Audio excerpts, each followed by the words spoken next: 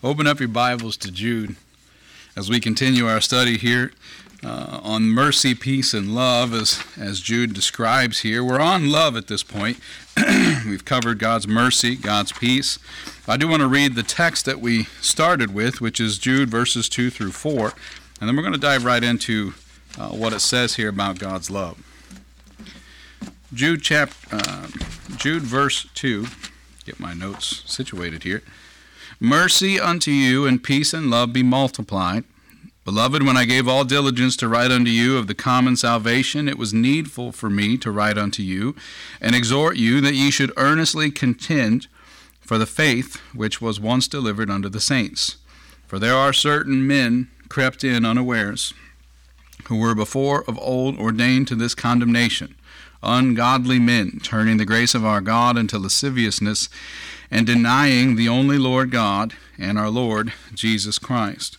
Now, this particular outline is only really going to cover what we see in verse 2, but it's important for context that we understand the first verse that we spent so much time on, but also the next two that we'll continue to study going forward. Now, this third thing that he speaks of here in verse 2 is God's love. Not just any love, not just some generic love, not a limited love, not a conditional love, but God's love, which is very different than what man can muster. Probably way different than what man could even describe or write about, even in a fictional sense. It's near impossible for us to understand. Unless we truly understand the depths of our own depravity, the length for which Christ Jesus had to go to purchase us, to wash us, to forgive us, we won't understand what God's love is actually like. From peace we see springs love. Christ's love to us, our love to him, and our brotherly love that we are to have from one to another. Now, we can't have godly love. It can be based on godly principles, but we'll never reach that depth, that breadth, that capacity of love. But we are to continue to strive for it. Something else we should know from the text is that this faith is once delivered. This faith is once delivered, and it's this faith, this God, this mercy, this peace, this love is once delivered. It's multiplied as God sees fit, but no one's going back to the cross again. It won't be repurchased. The faith here is not faith by which we lay hold of the salvation of God, but rather it is the truth as to the salvation and with all that accompanies it. This abiding faith has been given once, never to be added to, never really needing to be added to. Quite honestly, its capacity knows no limits. Our understanding of God, surely love and reverence too, may grow as we mature in Christ. But all the blessings that come through faith in him was given just once. The blessed writing of Jude here is a call to remembrance. And keep in mind in the context, in verse 3, he goes into speaking of an earnest contention that we should have for this faith. An understanding of mercy, hope, and love gives us the drive to contend for this faith. But he's calling to remembrance all that had been done for the believer from the very beginning. A remembrance of Christ Jesus who made it all possible. Significant remembrance to those who have gone before. The trail of blood has already begun. It began with the cross, and the trail of blood that springs from it are disciples that between the cross and Jude have already been perished, had already been martyred. Those that pursued after Christ Jesus like Deacon Stephen, stoned in the streets. That same blood he calls for us to remember. As we continue through his letter, we'll see that he connects the Gentile saints to their redemption through Christ, through the mechanics the Lord chose to work through, but insists of the ever-crucial importance of us not only to remember that which was from the beginning, as he says, but our earnestly contending for it. Remember, great, but you can remember in your closet. You can remember in your home, in front of your television. Never going out, never talking to anyone. That's not the remembrance that Jude is speaking of here. He says, remember in action. Remember in word. Remember indeed that what you do going forward, as Colossians 3, as Paul writes, is for the Lord. That your commitment to remembering is a drive, is an action. We talk about remembering. Sometimes we think of remembering something for a test, remembering something so that we can pass the test, or remembering a name. I have trouble with names sometimes and trying to remember a name, but this remembrance is a remembrance of action. It's a remembrance that requires a muscle, a remembrance that is not inactive but active. The gospel is to be exhorted by those who have received her sacred deposit. It's to be exhorted. Have you ever thought of the gospel as a deposit? Now, we know the Holy Spirit dwells within us, but as the gospel itself, it never departs. We might backslide. We might live lives where we don't want to call to remembrance that gospel, but it never departs. And it is a deposit in us. I hesitate to use the word investment, but there's some connective tissue there. And it's to begin the work of that muscle, to begin the work of remembering. Jude does not add new rules. He doesn't add new doctrines, but he calls to remembrance that which had been established in the foundations of Christ. As you read through Revelation, we should see that John is not adding to the teaching of Christ, but rather shows what the outcome is to be in regard to the conflict between truth and error, carried on for so long. Think about it in that regard. Isaac, you're going to have to help me out here. The air, something, it's super hot up here. What he's talking about in Revelation of the things to come is a consequence, it's a conclusion to the days we're in. The conclusion to the days we've been in since the Lord went to the cross. We see a mingling of truth and error for centuries, for 2 millennia already. And where are we now? So-called Christians can't come into agreement on anything. We're at arms with one another more than we're at arms with the devil. The intermingling of truth and error, while in the present seems harmless, has created fractions. It's created denominational institutions. It's created, beloved, religion. Hear me now. Baptists are not denominations. And we aren't so much to be a religion either. Now, there are going to be some who take opposition to that, but understand what religion really is. Understand what a denomination really is. Who's my head? Who will you complain to when I cross a line from this pulpit one day? Is there an archdiocese that Steve will be asked to call to complain about what Brother Sitters said? Will I be demoted to a smaller, less significant church? That's not how we operate. And that's not how Christ's church operated. It operated then that Christ was the head. It should operate now that Christ is the head.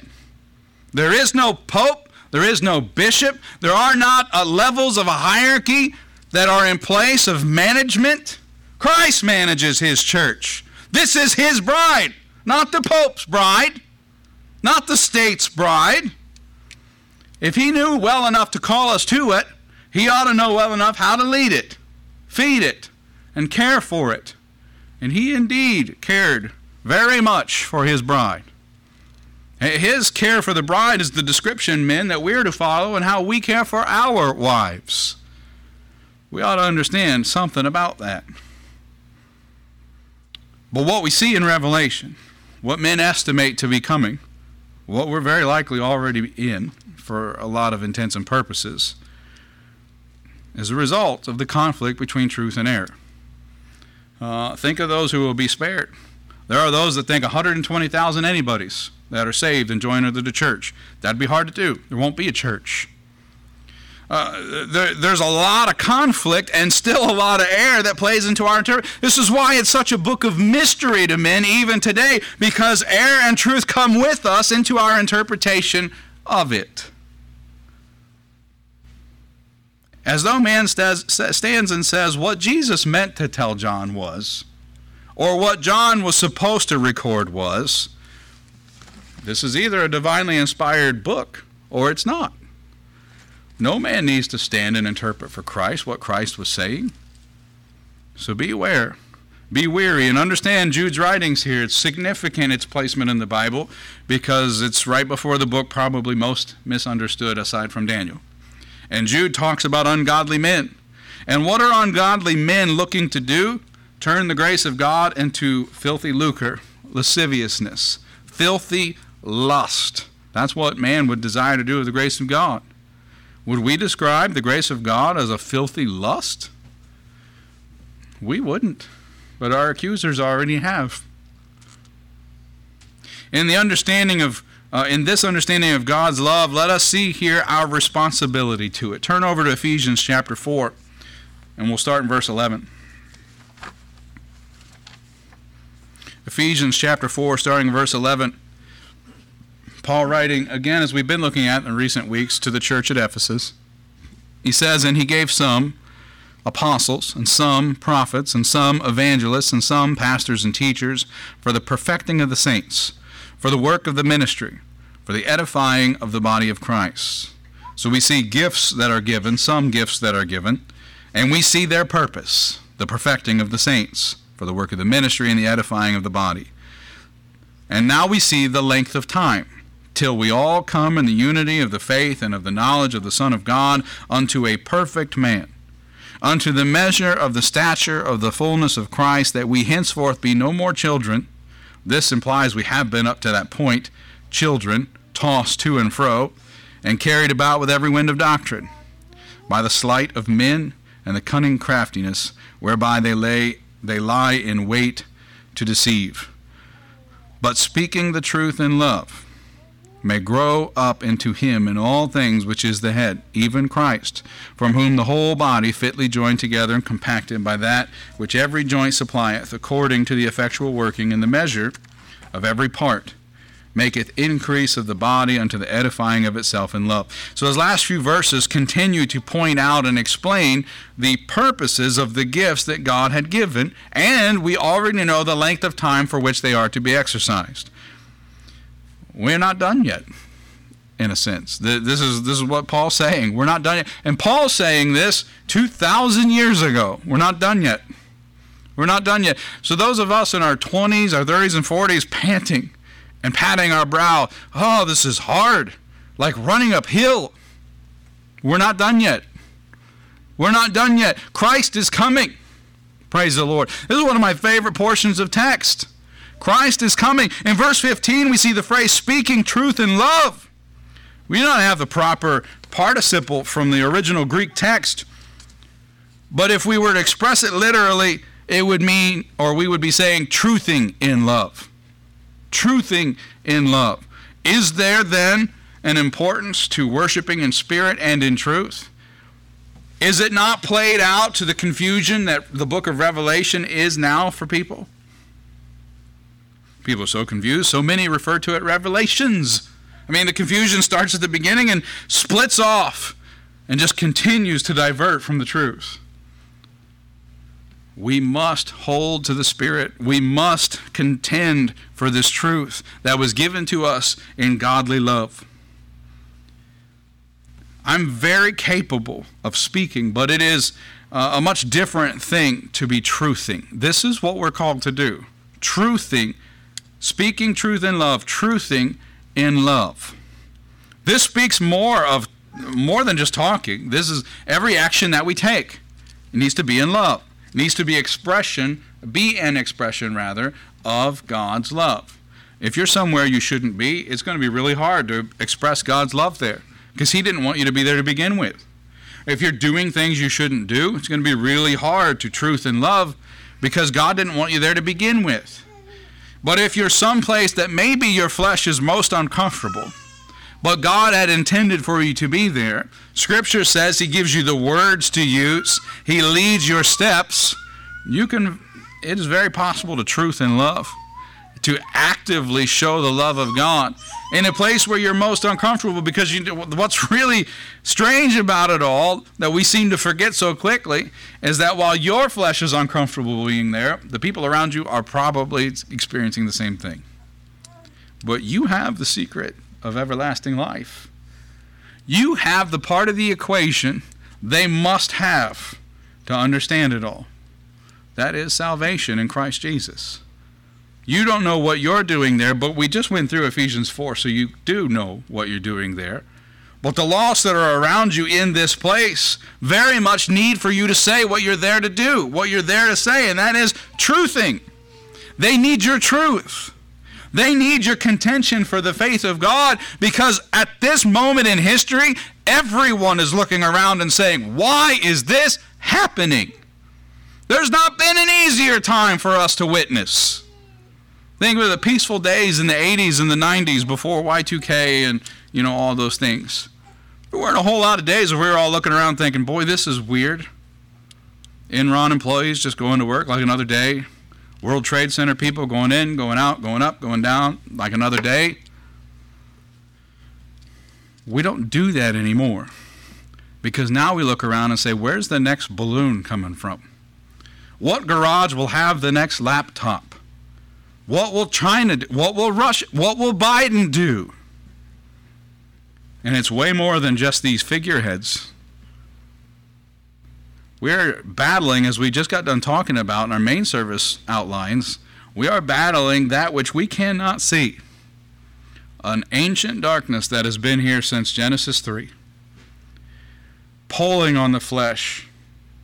And he himself, this great deceiver, standing before God, not pleading our case, but tearing apart every decision we've ever made. Every look, every glance, every thought, and saying he is exceedingly wicked. He's seeking to sift us like wheat, to destroy our testimony so that when we are where God would have us to be, we are unable to truth because we're so ashamed. How you live, how you think, how you practice, these are all methods for speaking truth, for truthing. Some will say, I'm not ready for that. I'm incapable of doing that. You're still in a season of repentance. Repent. And study to prove thyself faithful. Study to equip yourself. Pray that you be equipped. Pray that you be prepared. I'm not in the shape I want to be, so 2 weeks ago I started walking and working out again. I'm still not in the shape I want to be. I'm going to have to keep working at it. I'm going to have to keep pressing on. This is no different than preparing our body to be in full submission for the race. This is no different than what we just finished reading of Brother Ames in the bulletin last week. Are we looking to run the race to win? Because we weren't called to stand on the sidelines and watch others run this race. In 2023, if you're here and born again, that's your mission field. That out there today, that hot mess that we all complain to one another about, those are the ones you are called to love. You are called to truth. You are called to go and feed. All that the Lord Jesus says about feeding and maybe being rejected and what to do in those cases, all of that is instruction for you in 2023 and how you will handle the mission field. Imagine getting a mission update letter from somebody, and we've got 6 or 7 of them back there, that says, well, nothing happened this month. I stayed in and played PlayStation. Nothing happened this month. I found this great book and couldn't put it down. So I stayed in a room without windows, and I just read for a month. Thanks for your support. We'd be aggravated. At least make something up. Tell us you did something. But there are a lot of Christians in 2023 who like those rooms without windows. We are called to portray God's love in all that we say and do. That's a great strain on the flesh. The flesh hates it. I've been walking about 30 minutes a day for 2 weeks, and in this past week, and I'm not trying to brag because I'm nowhere near where I want to be, but in the past week I've started doubling up, walking in the morning, walking in the afternoon, adding some weightlifting, and Eddie's my inspiration. If I can get to where Eddie is, I'll be happy. And it might take me 40 years to get there, brother, but I'm going to keep pressing on. But it's a strain on the flesh. I stand before you today, if I twist the wrong way or take too deep a breath, the middle of my spine is just going to seize up and I'm going to drop. I'm in a lot of pain. My body doesn't want to go through this journey with me. It hates it. When Beck came to the baby shower last night, and she'll tell you this is true, I said, we need some dish soap. and get some Oreos. Get some double stuffed Oreos, please. She came home without dish soap and without Oreos of any stuffing whatsoever. Oatmeal cream pie she brought home. I hate oatmeal cream pie so bad. The flesh hates discipline. The flesh hates discipline. Why? The flesh preferred that fruit. Adam and Eve thought, this looks good to eat. The flesh prefers rebellion. Oh, preacher, you're going too far. Okay, let's slow down then. The girth that I'm carrying right now is killing the flesh, is it not? It's straining the heart. It's straining my spine. It strains my lungs. So the flesh loves that which is killing it. It desires that which is going to keep it content in doing nothing, but also watch itself die. The flesh doesn't like everlasting life. It doesn't crave it. The flesh doesn't get up in the morning and drag me out running. I have to do that. I have to mentally call my form into submission and say, we are going. We're going. We're going to press. We're going to push. We are going to strive after this thing. Beloved, you're going to have to get there spiritually too. You're not going to witness to the next person at the gas pump if you've never exercised a muscle in this book. You are not going to pray for the lost as you should if you've never truly prayed before at all. If you're fiddling in this room while the men are praying, you won't be equipped to pray either. Not because we're strengthening you, but because you're undisciplined. How many pro athletes don't make it because they lack discipline? There was a young man who got paid way too much to catch a football that threw a fit in Tampa Bay a few years back, took his jersey off, and just walked off the field. Would you call that discipline? I call him unemployed. He has no place to work anymore. He's undisciplined. Some in this room own their own business. Would they put up with an employee that comes and goes as they please, that sometimes works and sometimes doesn't? No, they're undisciplined. What does Scripture say? Study to show thyself proven. Study to show thyself equipped. Study to show thyself ready. What does Christ say? Die unto yourself, bear your cross, and follow after me, or you're not fit for the kingdom of heaven. Boy, that's just not the motivational speech you want to hear. That's our Savior, laying it out plain. You must be born again. You must live differently. This is why we've been given His mercy, because we will fail. We will fail at times. This is why we've been given His peace, because love, charity, suffereth long and is kind. This is why we've been given His love, because it is immutable. Ours can be weak. Ours most times is conditional. You got to prove yourself to me to get my love. You have to prove yourself to me to be forgiven. I've sat down with preachers who have said, I can't forgive until they ask for it. I can't judge them. I've been in that same spot. But I have to ask the question, and I have, is that what Christ did? It's the problem I have with that phrase, repent and believe. It's true, but it's sort of inseparable.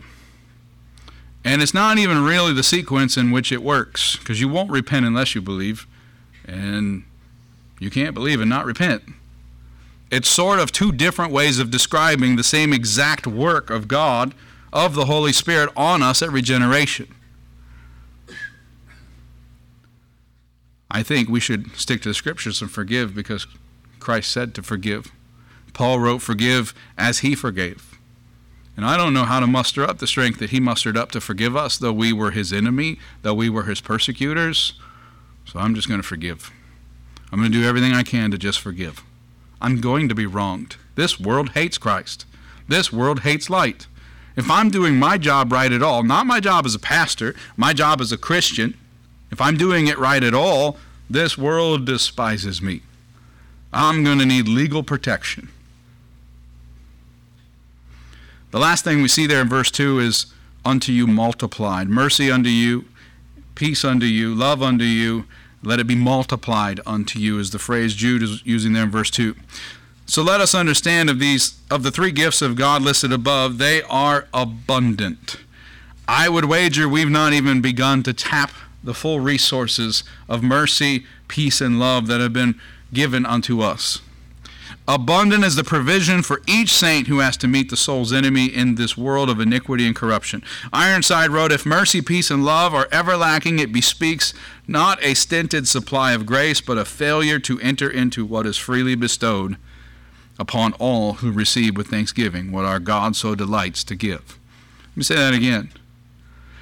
It is not a stinted supply of grace, but a failure to enter into what is freely bestowed. He never casts a trusting, honest soul upon its own resources, but has pledged himself to meet every need according to his riches and glory through Christ Jesus.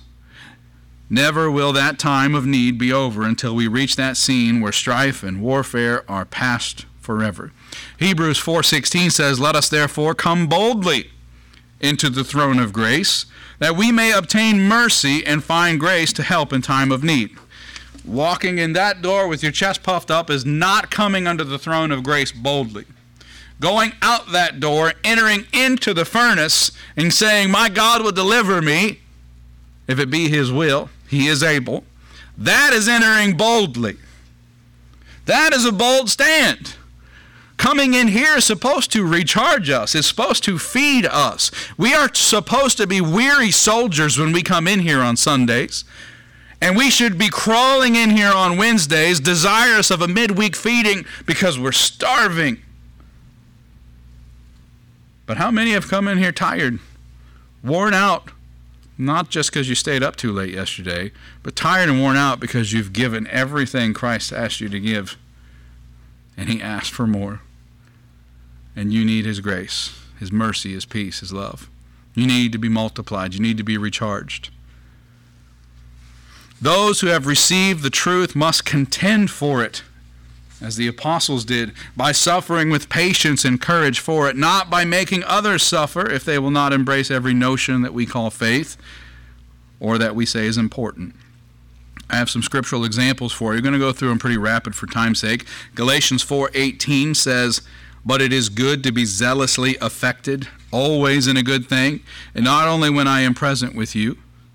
Romans chapter 12, verses 9 through 13 says, abhor that which is evil, cleave to that which is good.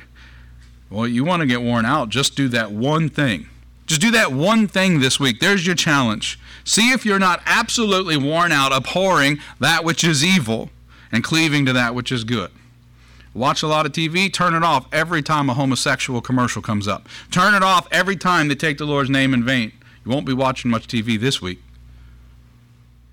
Turn it off and mark it down. I'm not watching this show anymore. It's offensive to my God. It won't be offensive to your flesh. Be warned. That's going to be the challenge. It will not offend the flesh. It won't. Your flesh loves it. But if it's found offensive to God this week, turn it off. Abhor that which is evil. Cleave to that which is good. Be kindly affectioned one to another with brotherly love, in honor preferring one another. Not slothful in business, fervent in spirit, serving the Lord, rejoicing in hope, patient in tribulation, continuing instant in prayer, distributing to the necessity of saints, given to hospitality. All that we read there is crucially important, but it starts with abhorring that which is evil and cleaving to that which is good. If you're not doing that, you can't do the remainder of that. It's surface. It's superficial. It doesn't go any deeper than that. 1 Corinthians 14:12, even so ye, for as much as ye are zealous of spiritual gifts, seek that ye may excel to the edifying of the church. What's edifying mean? The encouragement, the building up of, the strengthening of. This might be the first time you've ever heard it. But we, the living stones of this church, we require to be edified and built up. Not built up in a self-esteem sort of way, but encouraged and strengthened. We read through the prayer requests, and we hear a trial that Isaac's going through or Steve's going through. We call one another up and say, I'm praying for you. That's a strengthening. That's an edifying. But you won't do that if you're not abhorring evil. 2 Peter chapter 1, verses 12 through 15, wherefore I will not be negligent to put you always in remembrance of these things, which is similar to what Jude says. Though ye know them, and be established in the present truth. Yea, I think it meet as long as I am in this tabernacle to stir you up. And how does he stir them up? By putting them in remembrance, knowing that shortly I must put off this my tabernacle, even as our Lord Jesus Christ hath showed me. Moreover, I will endeavor that ye may be able, after my decease, to have these things always in remembrance. Along with his mercy comes forgiveness for when we disappoint. There's a term out there, it's antinomianism. It refers to those that believe that salvation comes by faith, and faith by grace, but that as a result we are no longer subject to the law, to the 10 Commandments, but the other 500 laws that they had as well, that we no longer answer to the law of God. This is not true. The law is our schoolmaster. The law is what revealed unto us our depravity, as we saw with the adulterous woman last Sunday afternoon. It's the law that most times brought us to the feet of Christ Jesus, to his teachings for the first time. Do not abandon the law. To be subject to the law is to walk according to the flesh, or to ignore the laws, to walk according to the flesh rather than the Spirit. Eventually, living an antinomian life will lead us to believe that everything we do must be right because we are saved. Everything we do, because we no longer answer to the law, must be a blessing to others. That's not somebody you want to have over for a meal. That's not somebody you want to go bowling with. It is blasphemy to the Spirit that is within us, that deposit that we referenced earlier. Consider John 14, verse 26. But the Comforter, which is the Holy Ghost, whom the Father will send in my name, he shall teach you all things, and bring all things to your remembrance, whatsoever I have said unto you. The Lord taught us in word and deed how to walk in this life, and of whose business we should be about. Who is Jesus' girlfriend? Who was Jesus' schoolyard buddy? What was his favorite sport? Favorite team? What did he like to do for fun? What was his favorite food? Well, surely those who know Jesus ought to know these answers. Superficially, we would say that about one another. I know Ernie like the back of my hand. I know he likes this, that, and then that, and that. What makes him tick? That's all we know about Jesus. This is the will of the Father. His will be done. I go off to pray. Not play. Pray. We don't know any of those things about Jesus because none of those things matter. That's not what he came here for. To disregard the law is to put a fictional barrier between the saved and the lost. It literally compels us to an elevated platform above them. Rather than to show them that God's grace and mercy have been provided for us, in that sense we would be justified through the Son to the Father. It shows that this justification and righteous living is no longer important. Why would we have a restricted lifestyle? Why would we have an importance of holy living if we don't answer to the law? This is the derivative meaning to a phrase I try to avoid: once saved, always saved. Not because I don't believe it, but because so many hide behind it. Once saved, always saved. I can live how I want to. I can do and say all that I desire. And they believe themselves to be saved. It's a dangerous, dangerous thing. Breaking God's law does not lose your salvation if you are indeed saved, but to disavow our responsibility to the law, we would never have need of repentance. Think about it. What would you ever repent for? Well, you'd never come clean if there was never a law you answered to, and never a law that you broke. Matthew chapter 11, verses 28 through 30. We've seen this lately. Probably going to spend a little bit more time on it again here soon. Jesus says, "Come unto me, all ye that labor and are heavy laden, and I will give you rest." We just read this in our afternoon study not long ago. He says, "Take my yoke upon you and learn of me." The law is the schoolmaster. The law, since creation, since its inception, has been pointing to Christ. You're going to learn of Jesus. You're going to learn of the law. You won't be able to help yourself. "Learn of me, for I am meek and lowly in heart, and ye shall find rest unto your souls, for my yoke is easy and my burden is light." This portrays a life of effort in which to obtain righteousness we can only go through He that is righteous, He that truly has righteousness. We ought to contend earnestly for the faith in opposition to those who would corrupt or deprave it. And that's what Jude's leading into, the ungodly seeking to turn God's grace unto lasciviousness. These depraved who creep in unawares, who glide in like serpents. That's how Jude's describing it here. That's an interesting way to do that, is it not? They glide in like serpents. Worshiping in truth and spirit means that we are to contend and confess the truth with our lips and our actions. Is there any other way to worship than by putting the Father's will before our own? There isn't. We studied that quite a bit last year. There isn't. You're not truly worshiping someone if it's on your conditions. You can't worship God and say, but I'm going to do it my way. If the Lord Jesus Christ came to the earth, and He did, and established His church, and He established for them a great purpose, and He did that too, then it should be fulfilled by those who call themselves followers or disciples. Our Lord used the often quoted verse that they that worship Him must worship Him in spirit and in truth. He uses this in John 4 when speaking to the Samaritan woman at the well. I believe in this text we see all of our points from this lesson in Jude very clearly. In John 4:4 we see God's mercy as He did not just happen upon this woman at the well. It says in John 4:4, He must needs go through Samaria. He was seeking her out. He knew where she was. It was His foreknowledge and providential intent to meet this woman at the well. We see His mercy. She had to get water in the heat of the day, if you recall. He didn't have to. He didn't have to be there. His Jewish brethren had no desire to be there. They didn't like the Samaritans. In verse 9 of John 4, we see a bit of tension that lied between the Jews and Samaritans. In verse 10, Jesus shows us her need for the living water that only He can provide. And she shows us in verses 11 through 12 that she knows she cannot draw said water on her own. A turmoil is seen as her own flesh desperately needed that which she could not provide for her own.